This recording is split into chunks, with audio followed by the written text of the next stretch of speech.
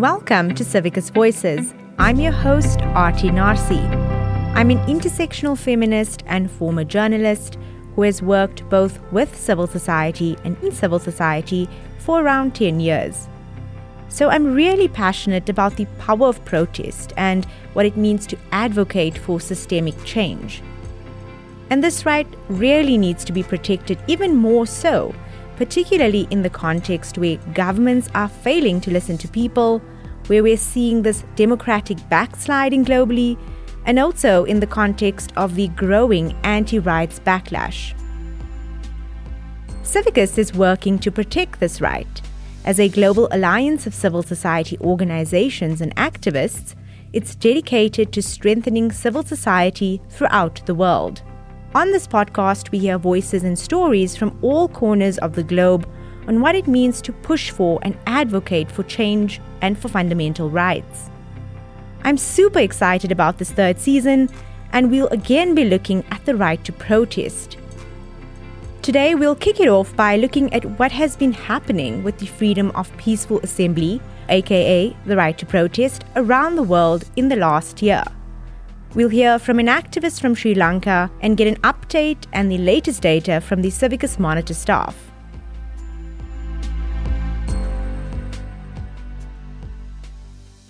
But before we get into this, I want to remind you about the basics. So, freedom of peaceful assembly is an international and fundamental right, and it can manifest in different ways. It can take place in the form of solo hunger strikes, to mass crowd mobilization, engaging in civil disobedience. People are even using art, music, or dance to push back against government and demand change. Protests can be an incredibly powerful and successful tactic or tool to advocate for and defend crucial rights. This could include economic, social, or political rights, for example. And because protesting can be so powerful, protecting this right is actually really crucial as it continues to be threatened year on year. So if we think about protests taking place across the world, for example, economic problems in Sri Lanka prompted mass anti-government protests which were met with excessive force. Protests are also taking place in repressive contexts, like in Central Asia, where state violence and the killing of protesters has become so normalized. We've also seen powerful women-led marches who have flooded the streets of Iran and used symbolic acts of defiance, for example, women cutting their hair to show defiance against the Iranian regime. And in countries once known as stable democracies, like the United Kingdom and France, protesters are facing significant crackdowns. The Global Protest Tracker by the Carnegie Endowment for International Peace found that since 2017, over 400 significant anti-government protests have taken place. And also, 23% of protests lasted for more than 3 months. And these are just the protests that are documented. So think about the ones that go undocumented or are not even represented in the headlines.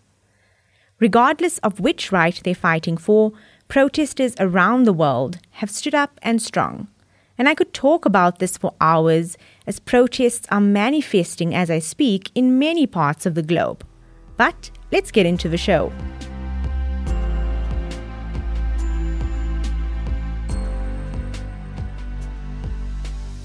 I'm speaking to Mariana Belalba Barreto, who leads the Civic Space research team at Civicus. This includes the Civicus Monitor, an online platform which tracks and rates civic space in 197 countries and territories. She has worked in human rights organizations for over a decade. Mariana, thank you so much for joining us. So to start us off, over the last year or so, what have been some of the broad trends that you've been documenting when it comes to protests? And what exactly would you say is fueling or driving people to take to the streets to protest? Civicus Monitor has been documenting an ongoing crackdown on the right to peaceful assembly for the past 5 years. Although it's very difficult to quantify the amount of protest that takes place over a period of time, in 2022, we documented protests taking place in over 130 countries. I think it's very important to highlight that in most cases, when people take to the street to protest, it is already a last resort. They have already exhausted other channels to engage with the government. And we have been documenting three major drivers: economic, political, and human rights related issues. And of course, there is a little bit more nuance into what this means. In terms of the economic drivers of protests, specifically the work against Ukraine has been rising the cost of living. This means that fuel, basic necessities, has become very hard to get for mostly excluded peoples. And this has led to mass protests from Ecuador, Niger to Egypt. Thousands of protests has been documented across the world because of these issues. The second is political issues. Is a key driver of protests. Abuse of power make people take to the street to protest, whether it is against military juntas that have taken over after a coup, anti-coup protests. And we now have seen recent examples of the anniversary of the coups in Myanmar and Sudan, where people again have been taken to the street to sort of relieve these issues and ask for accountability or transition to civilian rule. Last, the defense of human rights is also at the center of mass mobilization. This includes women human rights defenders or women that take to the street because of discrimination. The climate crisis is a big and important driver of protest, especially from young people and indigenous people who are most affected by this. Now, Mariana, we know from the Civicus Monitor data that globally this right is under threat. Why would you say this is the case? We have been documenting several restrictions on the right to peaceful assembly. The number one restrictions that we have been documenting is that every time people go to the street to protest, they are being detained by security forces and the police. It has been the number one violation, or at least ranked as the top 5 violation documented by the Civicus Monitor over the past 5 years. But it's very important to highlight that restrictions on the right to peaceful assembly go beyond the specific moment where people take to the street. Governments and authorities start imposing restrictions even before people go out of their home. So even when they apply to permission, which is against international law, they're often denied. So that prevents the protest from taking place. Even when there is a notification regime, you don't need to ask permission to protest. This basically turned into a permission issue where governments just sort of use this as an excuse to prevent protests to taking place. The most extreme scenarios and with government basically just ban protests taking place even over a certain period of times or in certain locations. During protests, we have seen three main restrictions happening. As I mentioned before, the arbitrary detention of protesters is a common driver. In some cases, they are not even charged with any criminal provision, which sort of shows that this tactic is also being used, intimidation, so people think twice in order to sort of take to the street again. Very common also is the use of excessive force by security officers, basically using tear gas against protesters. And lastly, and the most extreme scenario, is the actual use of lethal force with the outcome of killing protesters. In terms of trends that you mentioned on the suppression of protests, can you give us any more details on when, where, and to whom this is most likely to happen, or who's commonly involved in these sort of incidences? Yeah, the restrictions to the right to protest are widespread, means that it happens in every region, regardless of the underlying level of restrictions or liberties they enjoy. Having said that, we do have data that shows that some restrictions are more common in certain regions than others. Use of excessive force during protests, for example, is very common in the Americas and Asia Pacific. The killing of protesters is very common in Africa and in the American, but it doesn't happen hardly at all in Europe.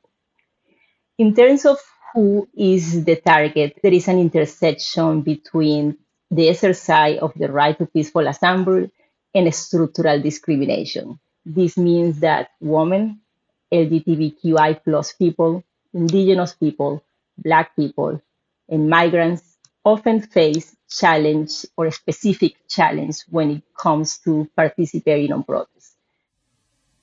Thank you so much for pointing out the intersectional lens in terms of the restrictions that are faced during protests. I think it's incredibly important to highlight how different groups take to the streets and how they are differently impacted by these restrictions.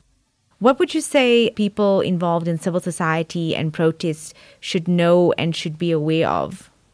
I think for me, it's very important for activists and civil society organizations to be empowered by what they are allowed to do. I think more often than not, we see sort of a misunderstanding about this right. A few things very important to highlight. First, the right to peaceful assembly is a fundamental right. Second, everyone can enjoy this right. It doesn't matter if you're a citizen or a country, a non-citizen, if you're a migrant, if you're a refugee, if you're a stateless. We all have the right to take to the street and protest. You do not need permission from the authorities to protest. You can go out and take to the street. Even if there is a notification regime and you do not notify the authorities, the protest is still peaceful. A protest does not become violence because you didn't notify the authorities. You can wear a mask during protests. It's allowed under your right to privacy. You cannot be criminalized. There is no terrorist legislation or national security legislation that can be used against you. The police cannot stop and search you during a protest. Very important. Just because a protest is disruptive or is civil disobedience doesn't make it less peaceful. It is a legitimate form of protest. And finally, we should ensure accountability for violations during protests. This is especially true for international organizations. More often than not, we see protest violations taking place, and then time passes and we sort of forget and go to the next emergency. It happened in Myanmar, happened in Iran. It's very important that we keep government accountable and that continue to support national organizations even when this protest is not in the spotlight or in the media. Thanks, Mariana, for highlighting, the important information around the right to protest. I think often many people don't know that they have this right, and this fundamental right is protected under international law. So I think it's really crucial that the people taking to the street know their rights and to ensure that there is accountability towards the authorities who are often meeting these protests with restrictions. You touched on the use of protests as a last resort. We've seen protests, all sorts of different types across the globe taking place. Would you say there are any positive trends or results? I think this goes into the why governments are so fixated with restricting this right. And it is because it works. It might take time to just sort of achieve, but we have seen over time how when we have sustained mass protest movements, they will lead to change. We have a few examples. The Prime Minister of Sri Lanka actually resigned due to mass protest movements. We have other governments in Sudan, in Tunisia, who actually have stepped down because of protest movement. Government have taken a step back into restricted policies because of protests. Lebanon, Colombia are just a few examples. They also put certain topics very visible: climate crisis, Black Lives Matter. All of these issues became spoken by people who were not related to because of mass protest movement. Black Lives Matter have made in the US change government policies. There's still a lot to be done to sort of change structural discrimination, but steps have been taken and they are extremely linked to people taking to the street to demand change. Mariana, thank you so much for joining us in Civicus Voices.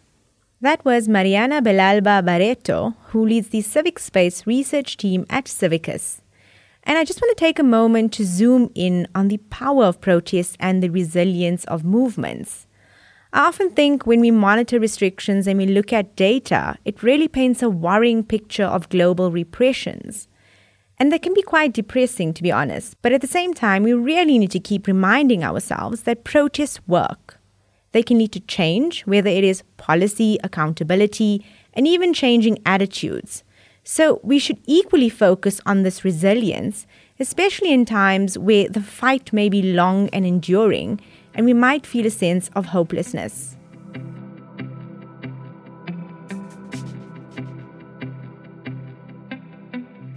So now that we have an overview of what's happening, let's look at a specific example, one which I referenced earlier in this episode. In Sri Lanka, there have been various protests for decades, with the country experiencing a tough few years. The economy has crashed, a state of emergency was declared, and people are facing food shortages, power blackouts, and other struggles. This led to months of escalating protests and a political crisis after protesters overran government buildings and the president fled. And what came next, under the new administration, was a crackdown on dissent, with security forces using excessive force against peaceful protesters. For more of an on-the-ground perspective, here is the story from Ruki Fernando. He has been involved in human rights for many years and has faced arrest, exile, and threats. Ruki looks back and reflects on the massive protest movement over the last years.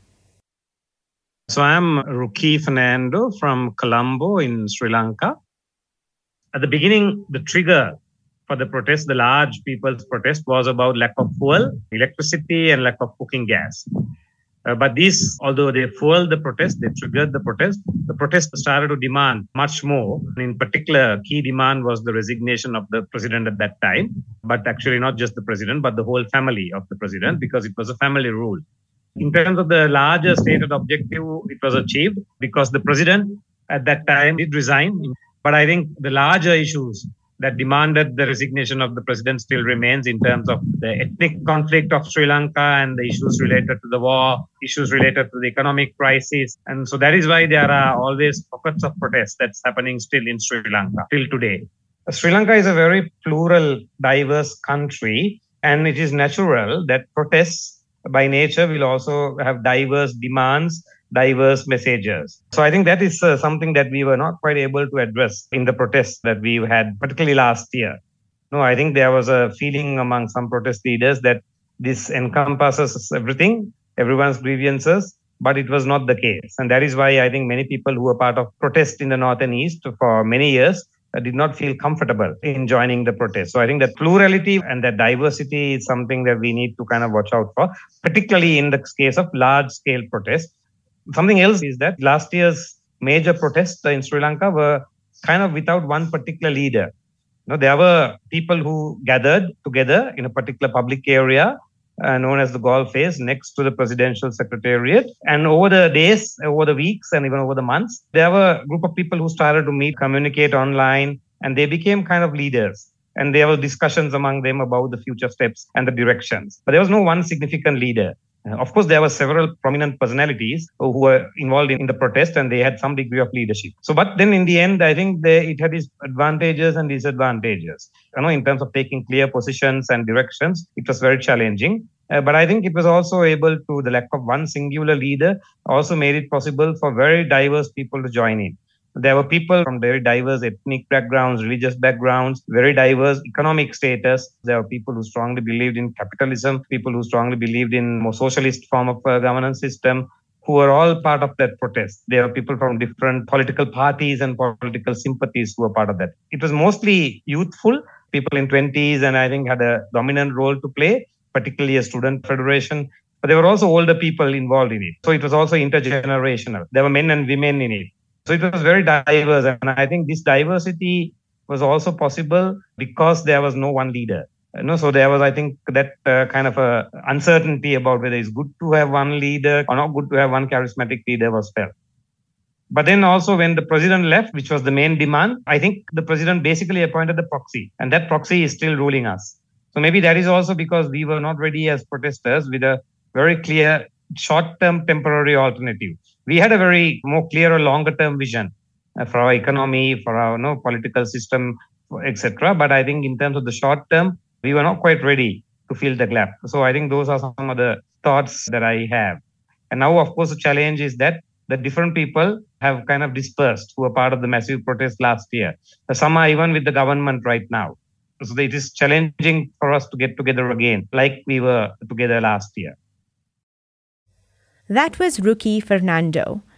And what struck me about what Ruki was saying is he highlighted the diversity of protest movements when it comes to making demands.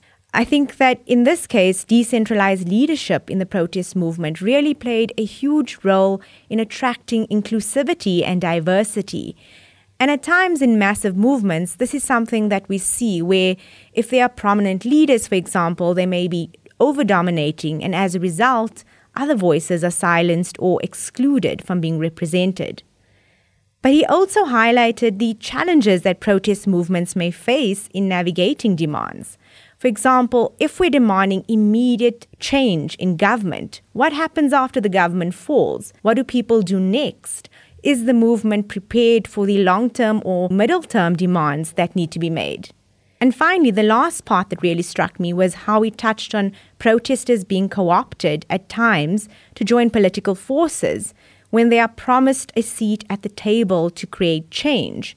And we've seen this in one or two movements happening where protesters decide to take on political leadership, but it doesn't always manifest and unfold in this way in practice.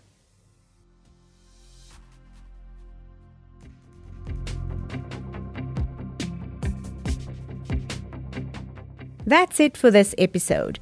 So, on the show today, we painted a broad picture on the right to protest and set the global scene. And from what we heard, we know that this right is under threat.